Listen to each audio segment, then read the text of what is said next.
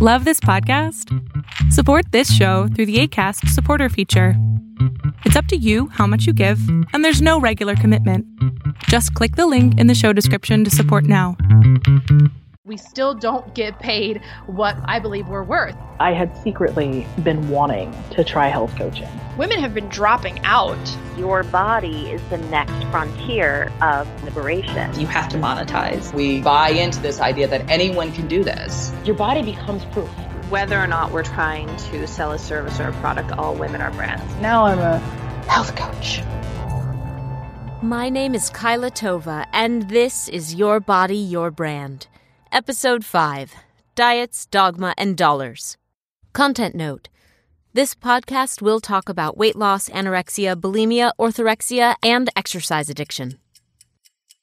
From 1944 to 1945, scientists actually began an experiment on the effects of starvation using human subjects. They couldn't do an experiment like this today, but back then they could. And in order to better understand starvation and refeeding, in order to help the war effort, researchers at the University of Minnesota gathered a group of 36 conscientious objectors to World War II, all able-bodied cis men without a history of mental illness. The men spent 12 weeks in observation to obtain a baseline, and then 26 weeks fed below 1,600 calories a day, which is considered a starvation diet for people born with a penis, in an effort to have them lose 25% of their body weight. Then they would go through a refeeding period. The men did not enter the study with anorexia. So, to make this clear, the men did not enter the study with anorexia, but they began to display many of the physiological and psychological behaviors of anorexics during the starvation period. According to APA.org, and I quote, "Beyond the gaunt appearance of the men, there were significant decreases in their strength and stamina, body temperature, heart rate, and sex drive. The psychological effects were significant as well. Hunger made the men obsessed with food. They would dream and fantasize about food, read and talk about food, and savor the 2 meals a day they were given. They reported fatigue, irritability, depression, and apathy. Interestingly, the men also reported decreases in mental ability, although mental testing of the men did not support this belief. The study could never be repeated today for legal reasons. I mean, deliberately starving a person and then studying their reaction most likely would never make it off the ground, let alone receive a peer-reviewed status. So when they talk about the Minnesota starvation experiment, most people focus on the short-term effects. The men began developing the physical and mental symptoms of anorexics. But what about the long-term effects? These men who were starved for half a year, eating the same number of calories recommended for weight loss by your favorite TV nutritionist or bodybuilding forum or Instagram health coach, well, they became obsessed with food. Long-term. Some became so obsessed that they quit their jobs to enter the food industry themselves so they could be around food all the time. For at least my entire lifetime, since the 1980s, our culture has unwittingly been perpetrating this experiment on an entire generation of women. We have been taught to undereat and overexercise, to view those actions as noble pursuits worthy of reward, and as a result, many of us have become obsessed with food. I'm not just talking about like having cheat days or binge eating after a diet, but long-term obsession with food. I spent most of my life living with disordered eating and calling it clean. My calorie restriction and overexercise were lauded by everyone around me as healthy, so I didn't actually know that there could be anything wrong with it. I was under-eating, but all I could think about was food. I lived on healthy living blogs, reading recipes obsessively. Eventually, I became a baker. I started baking cookies every single day and bringing them to friends, coworkers, and castmates whenever I was in a play. And then people started paying me to make them cookies, so I started a company. But I never ate what I baked. I had other people test my recipes for me. I said that making people food was my love language and that I just enjoyed making others happy. But in reality, I just wanted to be close to food all the time. I also became addicted to exercise. I couldn't take a single rest day because my brain had become dependent on the endorphins generated by exercise. If I had to miss a workout, I would grow anxious and irritable. I was a terror to be around any time there was a holiday or a gym was closed or I was on vacation.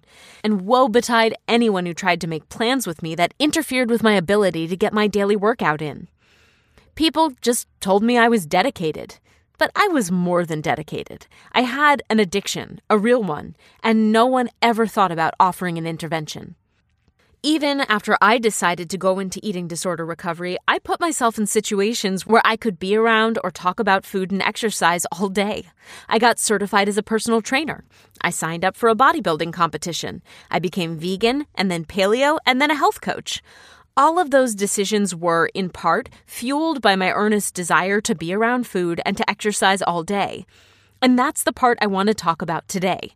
In part, fueled by the knowledge that I could make my desire into a career so I wouldn't have to stop. Becoming a personal trainer and then a health coach meant that my identity as a food person would be tied to my income. To stop would then be insanity, even if it was also insanity, literal insanity, to keep going. When I talk about this, most people outside of the eating disorder community just tune out. It's not relevant to them, they reason, because they don't have an eating disorder, so why should they care? My eating disorder is not, after all, a good reason why someone who isn't suffering from a mental illness should stop going to, say, Orange Theory 7 days a week. But, and this is a big but, I believe that it's not only relevant, it's absolutely imperative that we all learn to have this conversation and recognize damaging behaviors before they happen. There are 2 major reasons why I believe this should matter to everyone. Reason 1, by glorifying undereating and calorie or nutrient restriction or biohacking or obsessive exercise and then showcasing them on the internet as healthy, people with eating disorders are being given a cover for their behaviors and turning these behaviors into a career. And by turning these behaviors into a career, their recoveries are hindered by their dependence on their behaviors as an income source. Reason 2, non-disordered people want to know how to be healthy, so they may find and follow people who are participating in and promoting disordered behaviors related to food and exercise. They're literally being taught by the influencers from Reason 1 how to have disordered relationships with food and fitness. In other words, we're paying people to spread the Minnesota starvation experiment for free and without peer review. And it's spreading like wildfire, especially as women look for ways to make money outside of the traditional workplace.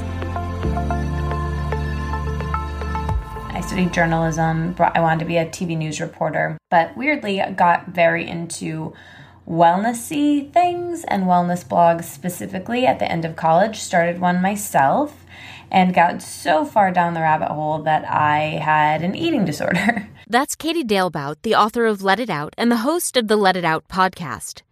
Katie and I met via the internet several years ago now when we were both coming to the same realization about the dangers posed by the allure of wellness blogging. So let's just start, because I do want to break this down a little bit because the audience may not know kind of what you mean necessarily. But so you had a wellness blog and it turned into an eating disorder. So what does that mean?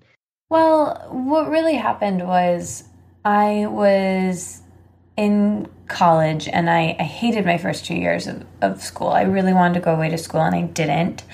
And I was really unhappy. I was doing yoga all the time, but I was really disconnected from my body and I didn't really have any good role models around me with people's relationship to food.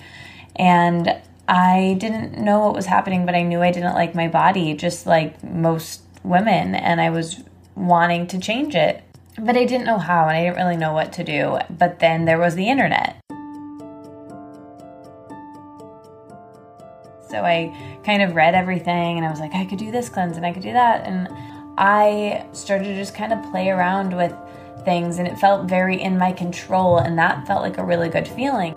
You know, as we discussed in the previous episode, many of the women that I interviewed didn't start off talking about their careers. They started talking about their relationships with their bodies. But those poor relationships were almost always rooted in issues of unhappiness and feeling like they were out of control of their own lives, a feeling that often related directly to their job or career path. Maybe their careers felt unfulfilling or underpaid or lacked direction or were so stressful that they had no time to take care of themselves or eat well or exercise. And as you've probably experienced yourself, women-identifying people are often encouraged by the mass media, by women's magazines, and now social media like Instagram to fix themselves first. After that, the rest should just fall into place. When we feel unhappy or out of control, we often seek resources to help us regain control or to help us feel in control for the first time. And with the internet, those resources are readily available. I had just naturally kind of lost this weight that I had put on my first couple of years of college, and maybe then some. And that became very satisfying to me. The fact that the compliments I got and the, people admiring that, it felt very in my control. And I felt like, well, if I could do that, why don't I do a little more? And that, that's a slippery, diety slope. And so I started dieting and I started controlling, and I just got more into it and more into it and more into it until I was doing really, really negative things that aren't worth going into. While we can debate whether eating disorders are caused by nature or nurture, and we can debate whether Katie may have been predisposed to disordered eating behavior before she found wellness blogs on the internet, the fact of the matter is many of the behaviors being promoted as health on the internet are actually quite disordered. They're restrictive, extreme, or unnecessary. And they almost always promote a thin or lean ideal that cannot be achieved without restriction or overexercise. And even in recovery, many people turn to wellness blogs as a way to mask their eating disordered behaviors, because after all, those blogs that say they're all about holistic health really just promote the exact same thing: restriction and overexercise. And in that way, it becomes a false mirror for recovery. I was like, okay, I get that I have a problem here, because there was an intervention and I had to get treatment and all of that. But my way out of it was orthorexia. My way was okay, guys, I got this. I'm just going to eat more avocados. No big deal, Every year, there's at least one story that's the new eating disorder, orthorexia, or when clean eating goes wrong. Dr. Andrea Lamar, who recently graduated with a PhD from the University of Guelph, has dedicated her academic career to studying eating disorders and weight stigma. Here, she weighs in on orthorexia. Literally, it's been around since, earlier 2000s in terms of people recognizing it in clinical and research literature. It's pretty controversial from a diagnostic standpoint. There is no diagnosis of orthorexia, but essentially what we're talking about, I think, or at least how I would approach it, would be, the obsession with eating quote unquote healthy foods only. And I think those differ a little bit depending on who the person is and what sorts of health communities they've been, I guess, groomed in. But I think it's kind of focusing on only those foods that are seen as morally right and good.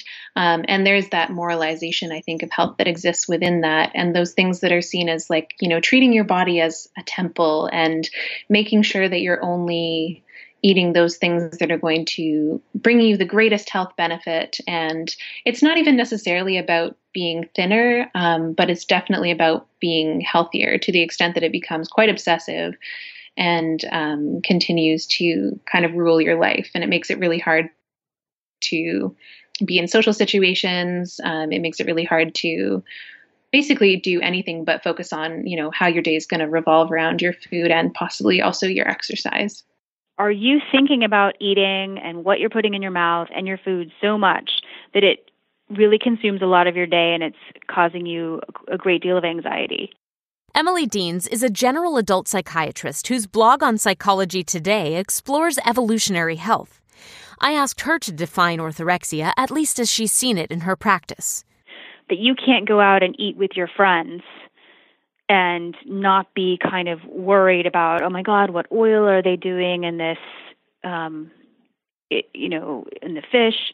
It makes sense if you have some sort of a severe allergic reaction to fish, or if you have celiac disease, to be worried about cross-contamination. But if you're worried about just contamination principle in general with unhealthy food, if you go to a barbecue, then that's probably a problem. You're spending too much time thinking about food. You're adding anxiety.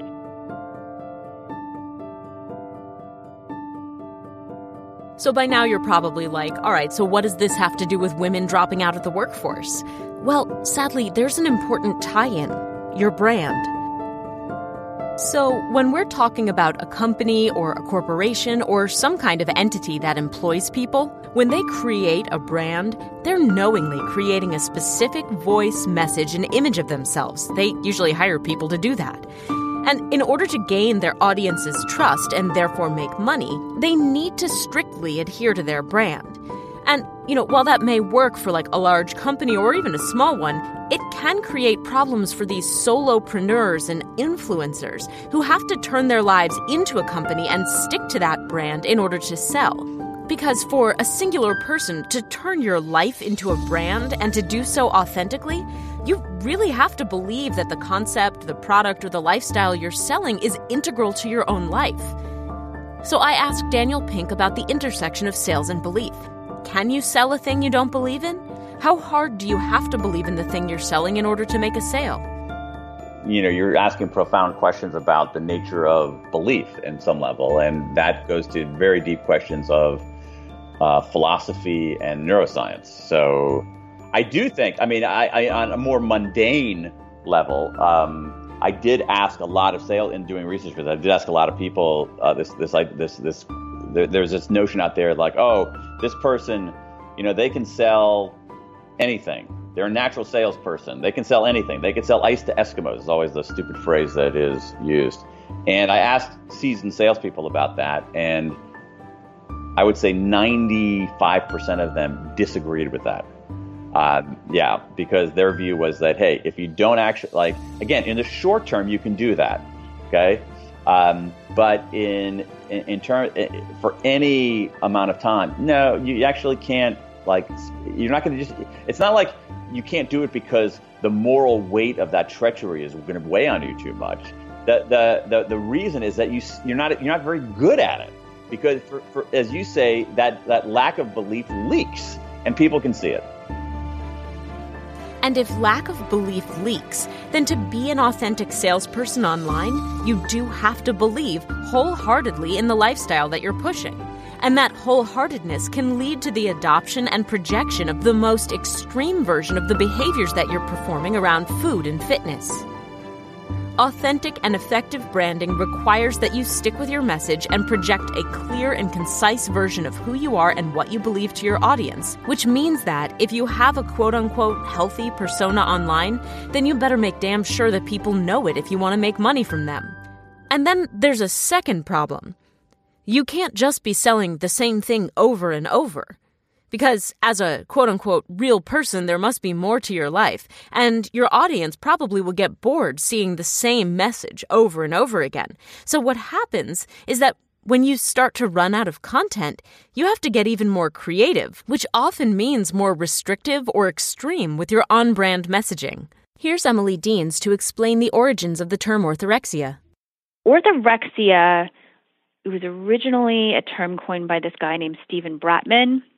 He was an interesting fellow. He was an alternative medicine practitioner, big into he was at a vegetarian commune and was serving people those macrobiotic diets where you have to cut up these raw vegetables and then cook them, just blanch them in just this tiny pieces. And it's a very, the most orthorexic of orthorexic diets, I think, is the macrobiotics. And, he was a chef at this commune, and people would fight each other over, you couldn't have if you had any salmon out there, you couldn't have contaminated the table. And it sounds like everybody there was a little bit over the top with their purity and trying to keep themselves clean. In other words, orthorexia, the obsessive-compulsive, anxiety-causing emotional or mental illness, depending on whom you ask, mimics the way people project their health behaviors online. Yes, believe it or not, much of what you see marketed on the internet as health, clean eating, healthy living, natural diets, etc., it's actually a form of disordered eating. And worse, for many of your favorite bloggers and personal trainers and bodybuilders and yogis, etc., it's a way to mask severe control or body image issues. And the more you click, like, or buy from them, the more you validate those behaviors to them. And the more you validate those behaviors, the more they develop the social proof that makes them look like legitimate models of health.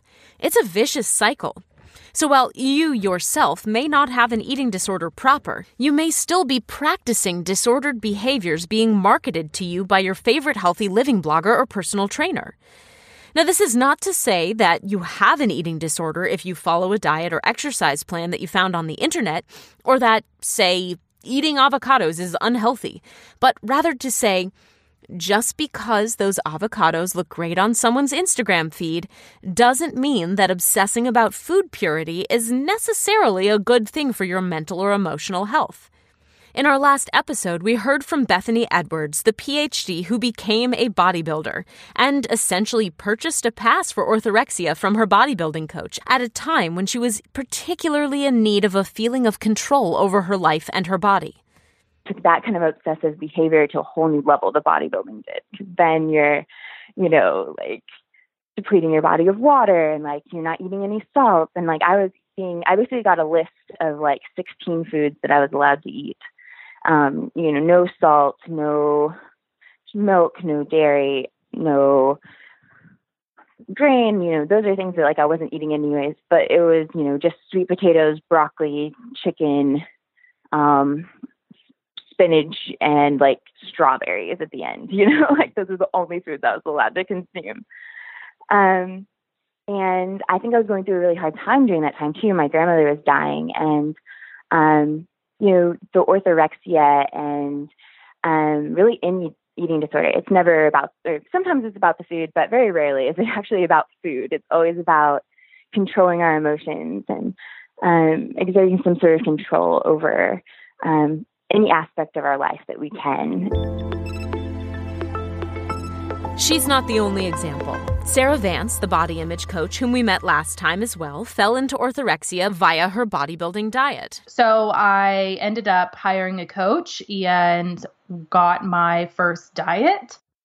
And at that time, my life was pretty low. It was a low point in my life in which I decided, this is a great time to do all this shit. But that's again, it buys into that idea that, if I just have this body, if I look like this, then I'm not going to have to worry about the stuff that I'm worrying about. I'm going to feel loved. I'm not going to feel alone, because that's the stuff that I was really dealing with. And nonetheless, I hired my coach, went on my first diet. It was horrible. I remember it was so bad. I'm not going to get into details, but it was a really, really strict diet, and not safe whatsoever looking back on it. I mean, there's times that I know I probably should not have been on the floor as a nurse because of my brain was not getting enough food in general to even think properly. But what comes along with that is because it was such a drastic diet, it was the first time in my life that I had actually ever really restricted or anything like that. My body, of course, changed. It was forced to, because I was practically starving myself. So my body changed, and with that comes, the praise, the validation, things that were issues before started fixing themselves. So it just kind of manifested as, okay, this is my life is fine, but it really wasn't. Like I was still in the depths of who I was not doing well. So I competed for probably, I want to say a year or a year and a half that I was on a diet straight for a year and a half. Perfectionism is something that I had always struggled with my entire life in different aspects. And it's still something that I struggle with, because I think that for some people think that once you let go and you do all this work that you're going to be never struggling with stuff. That's complete bullshit. But nonetheless, I say that because perfectionism was so driven in all of this that like I didn't do the cheat meals. I didn't do any of that stuff for a long time. Like when I was like, I did everything driven by perfectionism. So I competed for a really long time, ended up winning I would say most of my shows that I did, either first place or overall or second place. So it just drives this whole mentality. And as you progress in bodybuilding, you have to get leaner. It's what's next? What can I quote unquote fix? What can I quote unquote improve? How can I get smaller and smaller and smaller? Yada, yada, yada. So I ended up going to nationals, and this is when I was extremely disordered when I was in nationals, and I started actually having symptoms related to overexercising and extreme restriction, which is, of course, losing my period, my hair, my nails, my hormones were a disaster. My sex drive was non-existent. My sleep cycle was all jacked up, and I had full-blown anxiety. This is when I started switching from restriction to binge, just that pendulum that kept swinging back and forth, and it was all very much I was very scared. I was anxious about food. And that is when I realized that that's the in it that I talk about. When I'm in it, that's when's my next meal? What am I going to eat? How much am I going to eat? When am I going to work out? What am I going to do? When it's all around that. That is the life. That is the life. My friendships that I had became non-existent. The relationship that I was in, even though it was shitty, there wouldn't, even if it was a good relationship, quote unquote, there would not even been mental space to even think about it. Everything was very much just what am I doing in relation to food, working out, and my body? That's it. You can't just go out to dinner and order something. It's all you see are numbers. Or when you're working out, that's all you think about. Or you're spending copious amounts of time in the mirror, and the constant berating that you have with that self-talk. So I went to nationals, had all those symptoms, and I just remember thinking oh, okay, this is it. I thought this was going to be, thought this was going to change my life. What the hell? When you're in it, then you become fearful. And the fear is what keeps you trapped in it. It's the fear that keeps you there. Because the fear is, well, I don't want to go off the diet because that's scary as hell. And because I'm going to gain weight and all this stuff is going to happen. And that's the internalized fat phobia that so many of us have. So then you're trapped in it. So eventually I do a lot of what a lot of people do is they become personal trainers, because that's the only way that you can really uphold that quote unquote lifestyle is by then, teaching it to other people, by living in the gym. It's what keeps you quote unquote accountable. So I became a personal trainer. Bethany Edwards had a similar experience.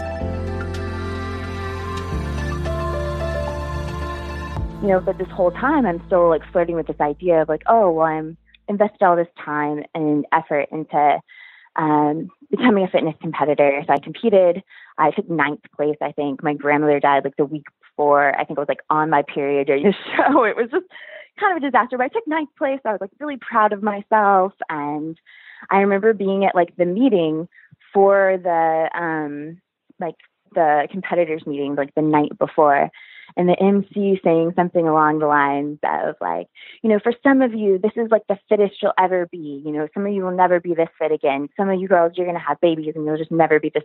And I was just oh my God, I must hold on to this. I must maintain this peak physique that I have, And they said another thing during that competitors meeting of how many of you guys are personal trainers? And very few hands went up, and they were oh wow, I'm really surprised. The very few of you guys are personal trainers. So somehow in my, starving, hungry, hangry mind, I put it together that okay, I want to keep this peak physique, and training people and building a business and, showing other people how to get this fit is how I do it.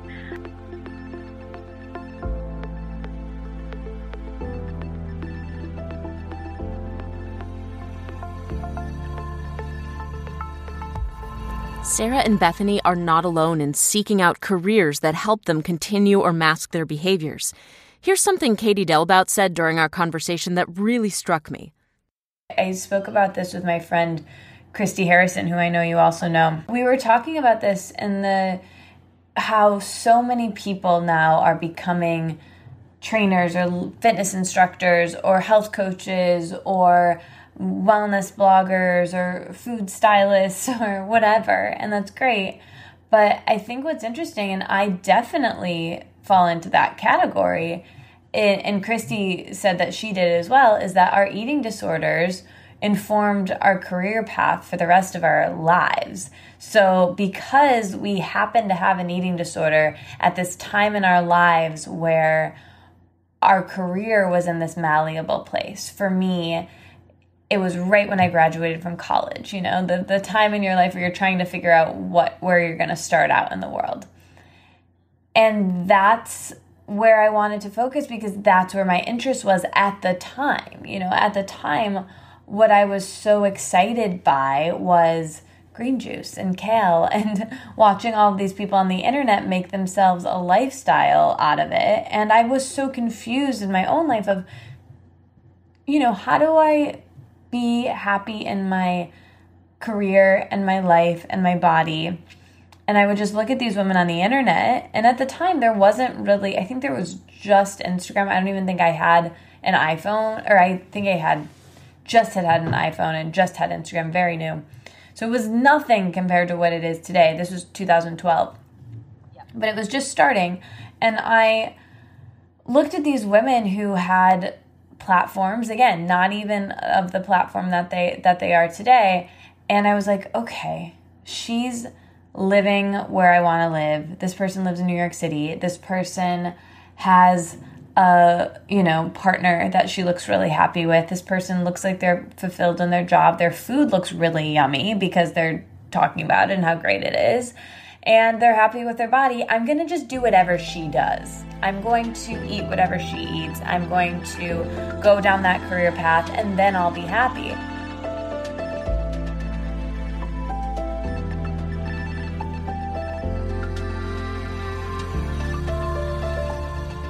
Before I was interested in Fitspo as the concept of Fitspo, even knowing to call it Fitspo, I became interested in it because through Instagram. We met documentarian Victoria Fariz in our last episode. Victoria has been interviewing experts on something called Fitspo or Fitspiration, the idea that we need to be constantly inspired to be fit, so we produce or consume images of ourselves or others working out, accompanied by messaging which toes, if not completely crosses the line to being obsessive, restrictive, or extreme. So I'd had an eating disorder since I was about 9 years old. I began restricting my food. By the time I was 15, I had already developed bulimia, and it kind of went on all the way into my late 20s. When I discovered Instagram, I was about 26 years old, and I had always felt that if I fixed my body, that things would be okay. So there were other things I wanted in life, but somehow this whole body thing just kept coming back, that I was meant to have a fit body. I was meant to have a six-pack. I'd always wanted it. And I would promise it to myself every single New Year's, and I just couldn't follow through. I would try some crazy diet, go super extreme, and then fail, and then blame myself. And so when I found Instagram, what was cool about it was that I now had the solution to how to get this body. I became familiar with the bikini competition, the NPC bikini competition. I found out about, women who, from all walks of life, either they used to be overweight or they were moms or they were very thin before, whatever. But, if they hired a coach and they signed up for a competition and if they trained really hard for 4 months, seemed to be the average time that the transformations took place, then they could get that body. So at the time I was I was struggling with bulimia again, and I just felt I was all out of control. So I wanted to have something to hold me accountable, something that would force me to follow through with not only this fantasy, this dream I'd always had of having this body, but also that would help me it would give me an excuse to keep my eating disorder under control. It still involved being very controlling around food. It would still involve being at the gym all the time, which I was already doing. But now I had somebody else supervising it for me, which were my coaches. And I had a deadline that I had to meet. I had told all my friends that I was going to do it. I had already purchased my entry into the competition. So now I had to do it. And what was great about it is I had Instagram. I had Instagram to document my journey. So I began to use hashtags, including Fitspo, to not only find other people who were also going through a body transformation, but also to document my own. And, it's funny, in all the people I've interviewed, be it experts or lay people, one of the stories I've often heard is, yes, sometimes I would lay there in my bed, either in the morning or late at night, scrolling through my Instagram, looking at fitness photos to either motivate me for the next day or to motivate me to get out of bed that morning so that I can go and do it. And as the training got harder, I relied more on Fitspo. I relied more on the memes that would tell me that if I didn't want it badly enough, or, I was a big fan of listening to YouTube videos of like bodybuilding motivation, and and Arnold Schwarzenegger talking about, all that stuff. And when I finished my competition, I was very scared that I would no longer have this regiment. I would no longer have anything to hold me accountable. So I signed up for another one a month after my first one. And I'll tell you, this was really difficult because I no longer could even feel. Through the documentary, I found that a lot of people, including myself, we want to change our bodies because we think it's going to make us happier. And, one of the things you often hear is, well, I want to look good naked. There's this sense that if we feel comfortable enough in our naked body, that we'll feel unstoppable, that's the last thing. That's the last step to feeling fulfilled, to feeling truly accomplished. And what no one tells you is that when you get to that place, sometimes you don't feel anything. You can't feel anything because you've depleted your hormones, because you're so low in body fat, because you have become a robot. And movement is no longer movement. Movement is how many calories am I burning? How many reps am I doing? How many sets? How many circuits? Your life becomes numbers. Your food is no longer pleasure and smells. Your food is now macros and, protein grams. I remember listening to one of my bodybuilding motivation videos was Jay Cutler talking about, I no longer see food as fuel. I see food as food. I see it as fuel. And I remember thinking, that's awesome. I want to get to that place. And I got to that place and it sucked. And it took a long time to recover from it. And as I mentioned earlier, this doesn't just happen to people who have eating disorders. This happens to people who are exposed to diet culture and messages about controlling their body and controlling their health. People who have internalized these messages and then are exposed to media from magazines to Instagram that show us how controlling the body will supposedly make your life better. Here's Sarah Vance again. My parents were bodybuilders, and I think that's an important facet to kind of say, because it's always, bodybuilding when I was younger, it wasn't as prominent as it is now. I feel like everybody and their mom knows somebody that does some type of competition, right? Like it blew up. But when I was younger, my mom and dad were bodybuilders, so it's always was kind of something that I was aware about. I remember my mom and dad, going through the whole process of dieting, working out, yada, yada, doing their shows. But I never really considered doing that. Like, I didn't really give a shit. So I grew up and went to school for nursing. And, in nursing school, of course, they scare the shit out of you. I think that's with any type of medical field that you're going to go into. They tell you all these things and they're like, this is what you do in order to not have this. And of course, in our traditional healthcare system, it's related to, you better not gain weight. You have to, do this. This is how you quote unquote should take care of yourself to basically prevent these illnesses. So I was like, well, I probably want to start taking care of myself, because as a new grad in ICU, I was like, I don't want to end up in an ICU bed. I don't want to deal with this shit because I have control over that shit, right? Like, I have complete control. That's the illusion. That's the lie. We don't have complete control over that. But anyway, but on top of that, I wasn't really feeling great in my body. So I thought, well, I'm going to start working out because I want to take care of myself, quote unquote. But behind that was the asterisk of, I really just want to lose weight. So I went down the route of lifting weights, and it really wasn't an obsession until I started, I saw a competitor, and this is like pure as day. I remember it like it was, this was years ago, and I still remember this exact moment. Like I so vivid to me. Seeing this woman, and that was like the deciding factor of like, this is what I'm going to do. The issue that I want people to take away from this discussion is not about the eating disorder itself, but about how and why it develops. I want people to understand that the word influencer isn't a meaningless buzzword. The people who use their bodies to sell nutrition, fitness, and body image do truly influence people like you and me. And if you choose to become one of those influencers, your images and messages will have an impact on others. I spoke with Alan Levinovitz, professor of Chinese religion and the author of The Gluten Lie and the forthcoming The Dark Side of Paradise, about influence and the connection between clean eating, spirituality, and the dangers of making our food and our bodies our higher power.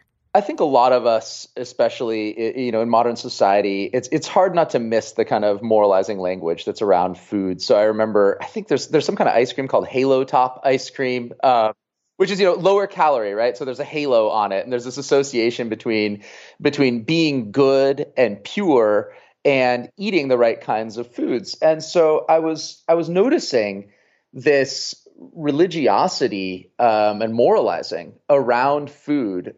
And I thought to myself, well, I wonder, is this a new thing, or has there always been this kind of implicit connection between being good and eating well? And has that shaped the history of our food? And of course, it hit me then. Well, it would make a lot of sense if it did, because basically every religious tradition in the world, one of the things that it's done is prescribe the kinds of foods that people should and shouldn't eat. And often those prescriptions, from the Taoist monks that I study to the first dietary trial, which is in the Hebrew Bible, in which they go vegetarian for a week and everyone's really healthy.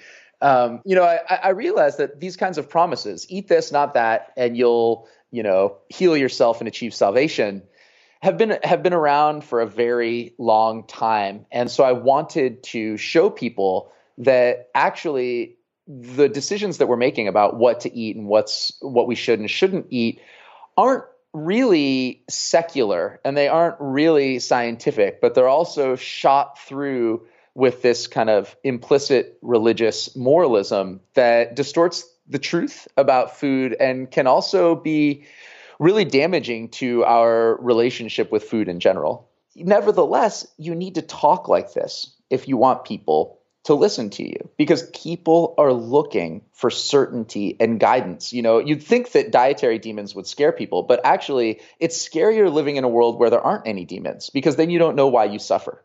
And if there's someone out there who's willing to point out the demons and call their names and then promise salvation, that feels better. That can relax you. That makes you feel more confident about the way you're living your life. And so that's what I think drives the incredible certainty that you see in a lot of these online diet gurus. Another thing I'd point out, this is just an aside that I think is really funny. One of the weird things is that if these diets actually worked and were effortless the way we think they are, there wouldn't be nearly the market and the continued staying power of all these gurus. So I was struck, for example, by Gwyneth Paltrow, who is endlessly advocating these sorts of diets, and yet she's never happy for long, right? She's always like, oh, I started eating this way and it totally changed my life. But then 2 weeks later, it's like, I was tired all the time. So I tried this new thing. And now she's got these vitamin supplements out that she was like, I've been eating well and sleeping well, and I'm still tired and depressed all the time. And for me, it's like,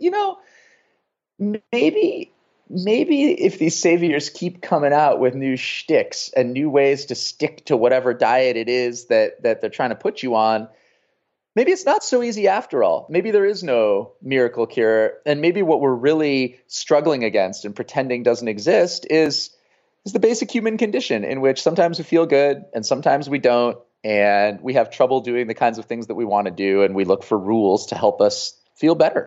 I was actually listening to another podcast recently, and there was a guy who had recently gone paleo, and he had started following the bulletproof diet, which is questionable.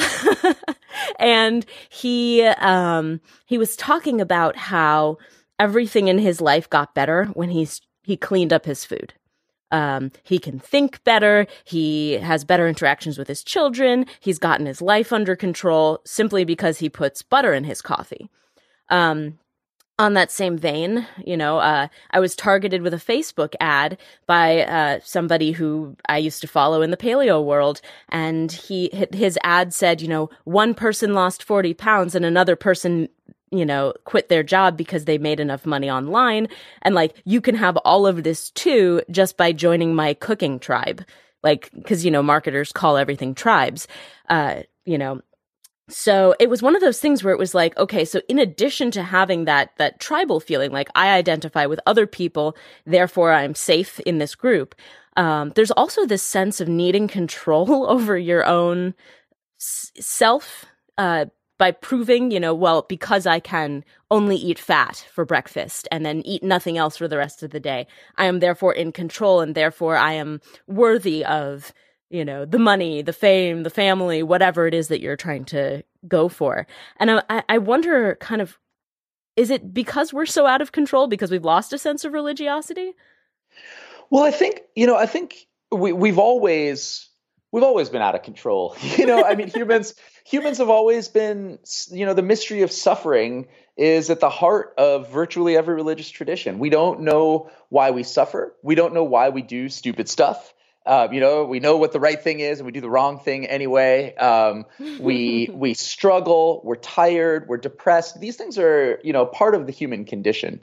And when you have a set of rules, or when you have rituals that are new, especially, right? The zeal of the recently converted is not something that is restricted to the paleo diet. Right.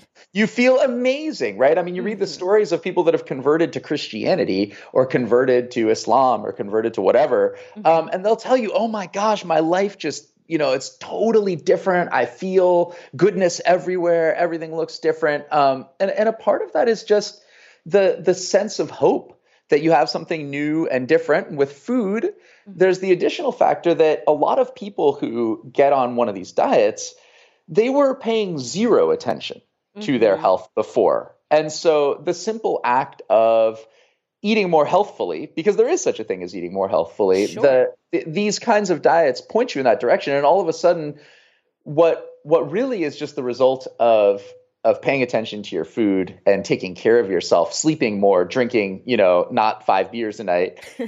You attribute the benefits of that to the specifics of a particular diet. And it feels good because you feel like you've accessed some kind of occult knowledge, right? Which again is this sort of religious trope. There's this secret thing that they don't want you to know about, but we know. And it feels good to know what they don't want you to know. And that combination is super empowering. Even if the reasons it makes you feel better aren't the reasons that it's actually making you feel better. Bethany Edwards experienced that firsthand.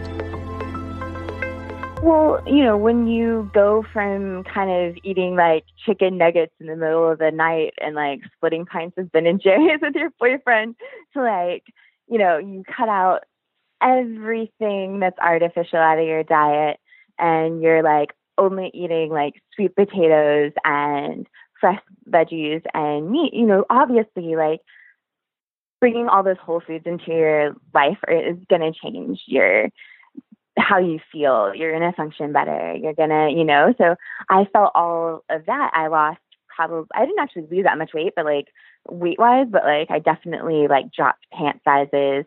My boyfriend's blood work came back really good from the doctor. So he was let's keep eating this way. And so I was yes, this is the way that people should eat. I was for a scientist, I'm kind of ashamed because I wasn't really reading the primary literature, but I was definitely being oh, well, there have been studies that paleo diet's better for you. And there are studies that say that, but, at what price sometimes. At what price, indeed? My issue is not necessarily with the way of eating or the diet that a person follows, the specific style of their restriction, but with the way that restriction becomes performative and the person becomes a vocal evangelist of that way of eating, usually in pursuit of capital. In Katrina Marcel's book, Who Cooked Adam Smith's Dinner, she looks at the writing of Robert H. Nelson in his book Economics as Religion. In this book, she says, he asserts that there is and I quote, a correct formula, correct way to live, and correct implementation of the principles that will lead to the salvation of a society. Money is human happiness in the abstract, wrote the philosopher Arthur Schopenhauer. He then, who is no longer capable of enjoying human happiness in the concrete, devotes himself utterly to money. The empty pursuit of money has replaced what money was meant to create in the first place. I see a parallel in the way we view food, health, and body image. There's a correct formula, a correct way to live, a correct implementation of the principles of any diet, and once discovered, it becomes imperative to show others the way to salvation through perfect health. There's only so much you can optimize your food before it stops making you healthier, just as there's only so much you can pursue money before it stops actually making you happy. Correct and righteous eating, or orthorexia, becomes a disorder when the focus on food as salvation supplants all other priorities in life and becomes disruptive to our lives and the lives of people around us. So what happens when food as salvation or exercise as salvation meets money as salvation? When these two forces not only become disorder and disruption, but also begin to reshape our society and become a collective delusion? Once we move past the ability to enjoy our lives in the concrete, we devote our hearts entirely to money and to the primary driver of money in our lives, food and body image. Marcel writes, "Today, economic science is the dominant religion in the Western world. I believe that economic science is one of two dominant religions. The other, well, right now, these days, it's the religion of health, which is sometimes expressed as the religion of thinness." Marcel writes, "As long as we continue to believe in the power of economics, there will be a continuing demand for a priestly class that can produce appropriate religion interpretation and symbolism. Today, we have a priestly ruling class in the religion of health online. The bloggers come marketers with degrees from pay-for-play online certificate farms and dubious claims to perfect health outside of the vision of their aesthetically pleasing bodies. These gurus also have their own claims to religious interpretation, sermons on nutrition and health that we attend via mailing list, webinar, and social update. They also claim their own language and religious symbolism based on whatever diet or fitness plan they follow, signaling their brand and teaching us how to signal to others that we follow it. There is no way to become superhuman and fully avoid suffering. There is no way to look like Gwyneth Paltrow if you don't have Gwyneth Paltrow's genes. And there is nothing more damaging than scrolling through endless Instagram feeds of people who look the way they do because of who they are and hoping that you can become like them, even when you can't. That's the first problem. The second problem is that that's somehow that fake, the fantasy that people are using to sell whatever it is that they're selling you, that is something that makes you happy, because it doesn't, right? I mean, that's the sad thing about the lurch away from religion, is that at least with religion, happiness was tied up with some kind of transcendent purpose. While as with the dietary stuff, whatever anyone's going to tell you about improving their health, a lot of it has to do with how you look. And there is, for all the lip service paid to holistic health in the diet community, I actually find these are some of the least holistic people I know. So they never take into account, for example, the way in which dietary rules affect your ability to enjoy Thanksgiving dinner with your family.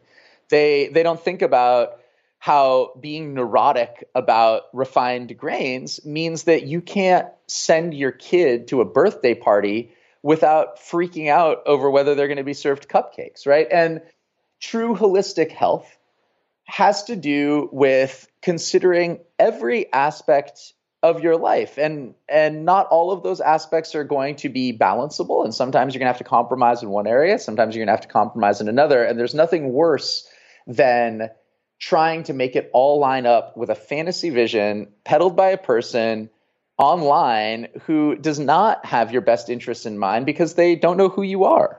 Right.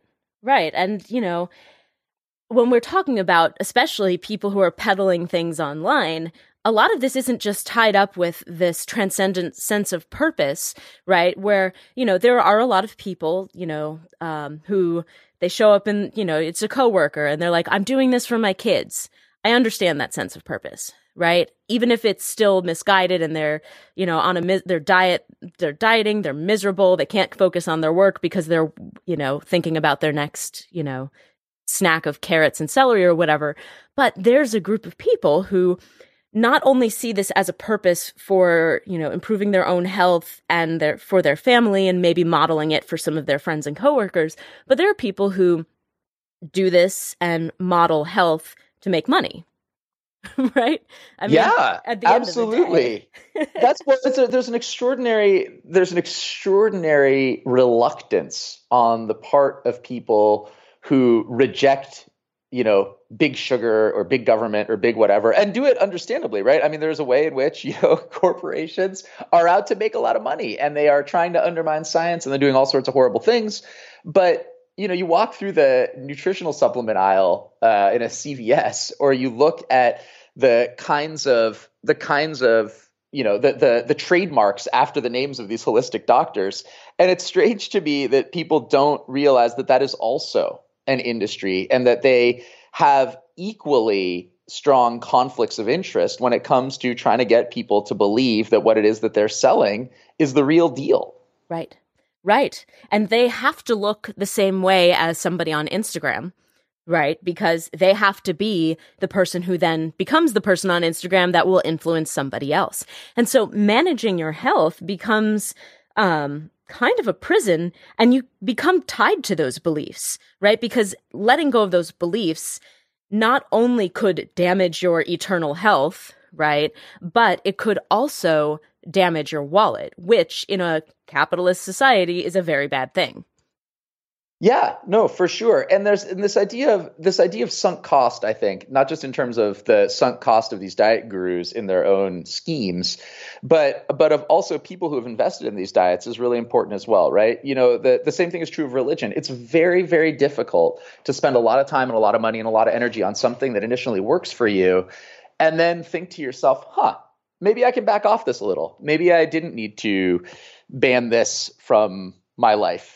And that kind of sunk cost, the investment of our bodies and souls and lives into certain sets of rules, makes it so that people become unwilling to see different perspectives on what it is that they are eating and how they ought to live. And so that's something I've become very cautious about now, having written The Gluten Line, talked to lots of people, is pushing back on the kinds of investments that people have made. So, it means a lot when you say that the book helped you. But I realize that for people who aren't in that place, who are too invested in whatever it is or aren't looking for an alternative, the book is the equivalent of walking into someone's church and pointing at their icons and saying, this is idolatry. This doesn't work. I can't believe you're praying for healing. Don't you know that that's nonsense, right? And it's, if someone's suffering or their relative's suffering and prayer is what's getting them through it, Neil deGrasse Tyson walking in and telling them that it's all fairy tales isn't necessarily the right thing. And so I'm trying to, at least as best I can, talk and think in a way that I didn't in the book, which is a way that recognizes how these rituals become important to people and the delicacy with which we have to approach them with our friends and family or anyone who we think might be making a mistake when it comes to how they eat. You gotta do what you gotta do. But I do think people need to be aware of the potential dangers of these sorts of things. So with diets, for example, one of the things I like to tell people, and I don't know if we talked about this on our last podcast, is that, a diet is a medical intervention. So don't take it lightly. Just because it's not a pill doesn't mean it's not a medical intervention with side effects. And you might come out of this diet with an eating disorder. You might come out of this yo-yo dieting for the rest of your life. You might end up worshiping at the scale instead of an altar. And those are things, if you're going to go into it, fine, do what you're doing, but be clear-eyed about the potential consequences. Don't think, I always hear people say, well, what do you have to lose? And the answer is you have a lot to lose. You have a healthy relationship with food to lose that could take years to build back up again. It is so easy in this world to get caught up in the spiritual aspects of purifying your food. Couple that with true food restriction or over-exercise, and it becomes really difficult to separate yourself from your dogma, especially if you're building a business and a brand on it. The trouble with making your body your brand, with tying your identity to income, is that when things do start to spiral out of control, and they often do because you will need to constantly be fixing, improving, experimenting, or otherwise working on yourself in order to quote-unquote create content, when things start to spiral out of control, you won't be able to differentiate between your dogma and your disorder, your body and your brand. Here's more of my conversation about pathologizing clean eating with Andrea Lamar.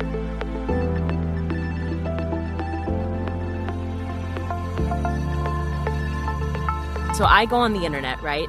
And I read a bunch of blog posts and I follow all the health news, and what I see are like posts that are like, yeah, if there's people in your life who are trying to keep you unhealthy, cut them out.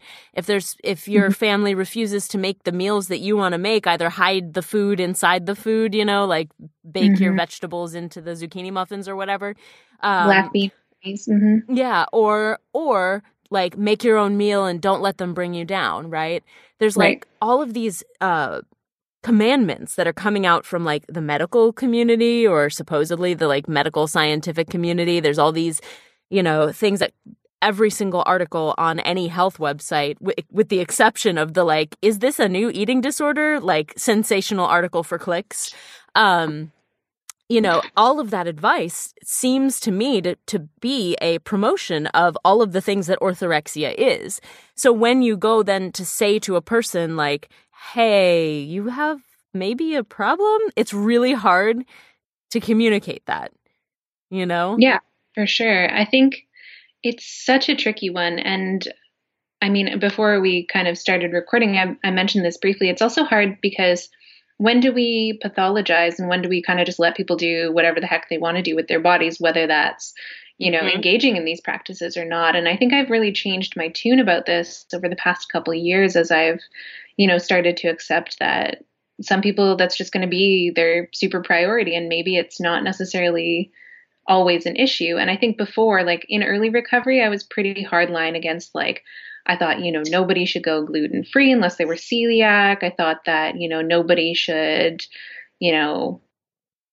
adopt a paleo lifestyle or nobody should do CrossFit. And I was like really vehement about it. But then I realized that in my doing that, I was also silencing some people for whom that did bring them joy. And so like, to me, the line is always the distress. Like if engaging in that sort of behavior is causing them like significant preoccupation and making their life a living hell, then for me, that's the time when it becomes a problem. But like if somebody really wants to, focus a lot on health and that's, or quote unquote health, like their version of health, and that becomes their priority, I don't know that it's always necessarily a problem, but to me, it's like that distress is more the delineating feature as opposed to kind of trying to like ad hoc diagnose people. But it's so tricky because people can sometimes think that it's not bringing them distress when it is. And so I think that's where the conversation becomes super complicated. And you're right. Like, I also think the other line is that a lot of the time then people become quite evangelical about it and it becomes very like almost a religion of following this type of thing. And then they think that that should work for everybody. Like, if I had a dime for every time that somebody thought that I should go gluten-free to solve whatever health problem I'm dealing with, I would be a very rich person. So how can you tell when it actually is becoming a problem? Emily Deans explains. Yeah, that's a tough question. And I guess for the most, so when I was talking about that small percentage of real OCD kind of stuff where paleo gets wrapped up in it, people know it's a problem. For the other people, it's more like the equivalent of what we call obsessive compulsive personality disorder, which is actually quite different than the official diagnostic OCD. Obsessive compulsive personality is, in this modern world, I think quite adaptive. It's the kind of person who, when you used to have all your CDs or albums, they would all be lined up in alphabetical order or by color, and that made you happy. And you like all your shoes put away, and that makes you happy. And if you took notes, it would be in a certain rainbow color of this, and you would keep track of things. And again, it makes you happy. You get rewarded in school for this. I think most doctors have this. You get rewarded in life for this because, again, you pay everything on time and you know what all your passwords are. And but the minute you come home and somebody hasn't, and you have a family and someone hasn't put their shoes away and you have an anxiety attack, then it becomes a problem, and you drive everybody else crazy who doesn't have it. So that's where people, it's not so much internally that they realize they have a problem, because on some extent they enjoy it. They enjoy having that control. They enjoy feeling better. They enjoy feeling pure. They enjoy the ideal that they're kind of trying to live up to. And so it's really hard to get someone from that side because they're having fun. You have to get to them from, are you driving your family crazy because you're only allowing your husband to eat sprouted wheat bread, and you know what? He really loves Wonder Bread. And I'm making fun of husbands too much in this, but it's really, when you start to drive everybody else crazy is the one thing. And two, I will see people that's gone so far with their obsessions or compulsions. They're so worried about being perfect, and they have to have all their I's dotted and their T's crossed, that they develop a clinical depression and anxiety on top of that. So they don't come to me about the paleo issue. They come to me because they have anxiety. They're having panic attacks. And you just realize there's so much rigidity in the way they run their life that it contributes to that anxiety. And once they're having a problem, that's where you address it. So either their family can't stand it, or their family's driving them crazy because their family isn't living up to their ideals, and it's causing clinical anxiety and depression symptoms. And that, if you can work on that rigidity and back that off, and usually you can with an obsessive compulsive type of person. But it's the tough part is that there's, in this modern world, it's quite adaptive. You can make a lifestyle out of it. You can make money on YouTube out of it. You can do all these kinds of things. Your friends love you. You're the best coach at the CrossFit because you eat so well and you know everything and you seem so cool and awesome and you seem so healthy. But if you're driving your family crazy, then is it worth it? 100%. Are you better off dialing it back? At the end of the day, if you invest in your body or in someone else's body brand, you may be buying into or even selling disordered behaviors around food and fitness. It's complicated because if selling your body image or a cookbook or a 30-day fitness plan is the way that you make money and a glass ceiling or a wall stands in the way of other paths to income, what do you do? Sarah Vance had to ask herself that same question. I went to California for a photo shoot and for like a fitness entrepreneurial summit. And I was still very disordered and worked with the top photographer. And he said, don't worry about it. We'll Photoshop your stomach. And that was the moment when I was like, it was like, have you ever seen a car crash when everything just like goes, it's a collision and it's like shit's flying everywhere and it's in slow motion? That's like what I felt like. I was like, holy shit, this is a lie. Like that's what I remember thinking, like, this is a lie. Like I knew Photoshop, like I'm an intelligent human being, but like you buy into it. You buy into all of it. And so I was like, this is a lie that I bought into. And not only that, but now I'm going to be selling this lie to people that are looking up to me, that are wanting to be like me, that I'm supposed to be helping. And they have no fucking idea what I'm going through and that I am completely unhappy, not confident, not healthy, extremely disordered, and just in general not in a good space. So I knew that things needed to change, but I still continued being a personal trainer. I just didn't take anybody that had weight loss or fat loss goals. I only worked with women that wanted to basically just move their body, feel good, and get stronger. And I had to basically stop doing that and stop being in the gym completely and work on my own recovery process. And that was tough, but it really was a combination of a few things of just being fucking tired. I was honestly just tired. And I just asked myself, is this what I plan on doing for 10 years? In 10 years, is this how I really want to live my life? And it was a resounding no. And I was like, well, how am I going to learn how to live my life and not have food and body and movement be such a prominent aspect of my life, where it is my life? I mean, I want it to be obviously part of my life, but not in the obsessive, fear, anxiety-producing way that it was.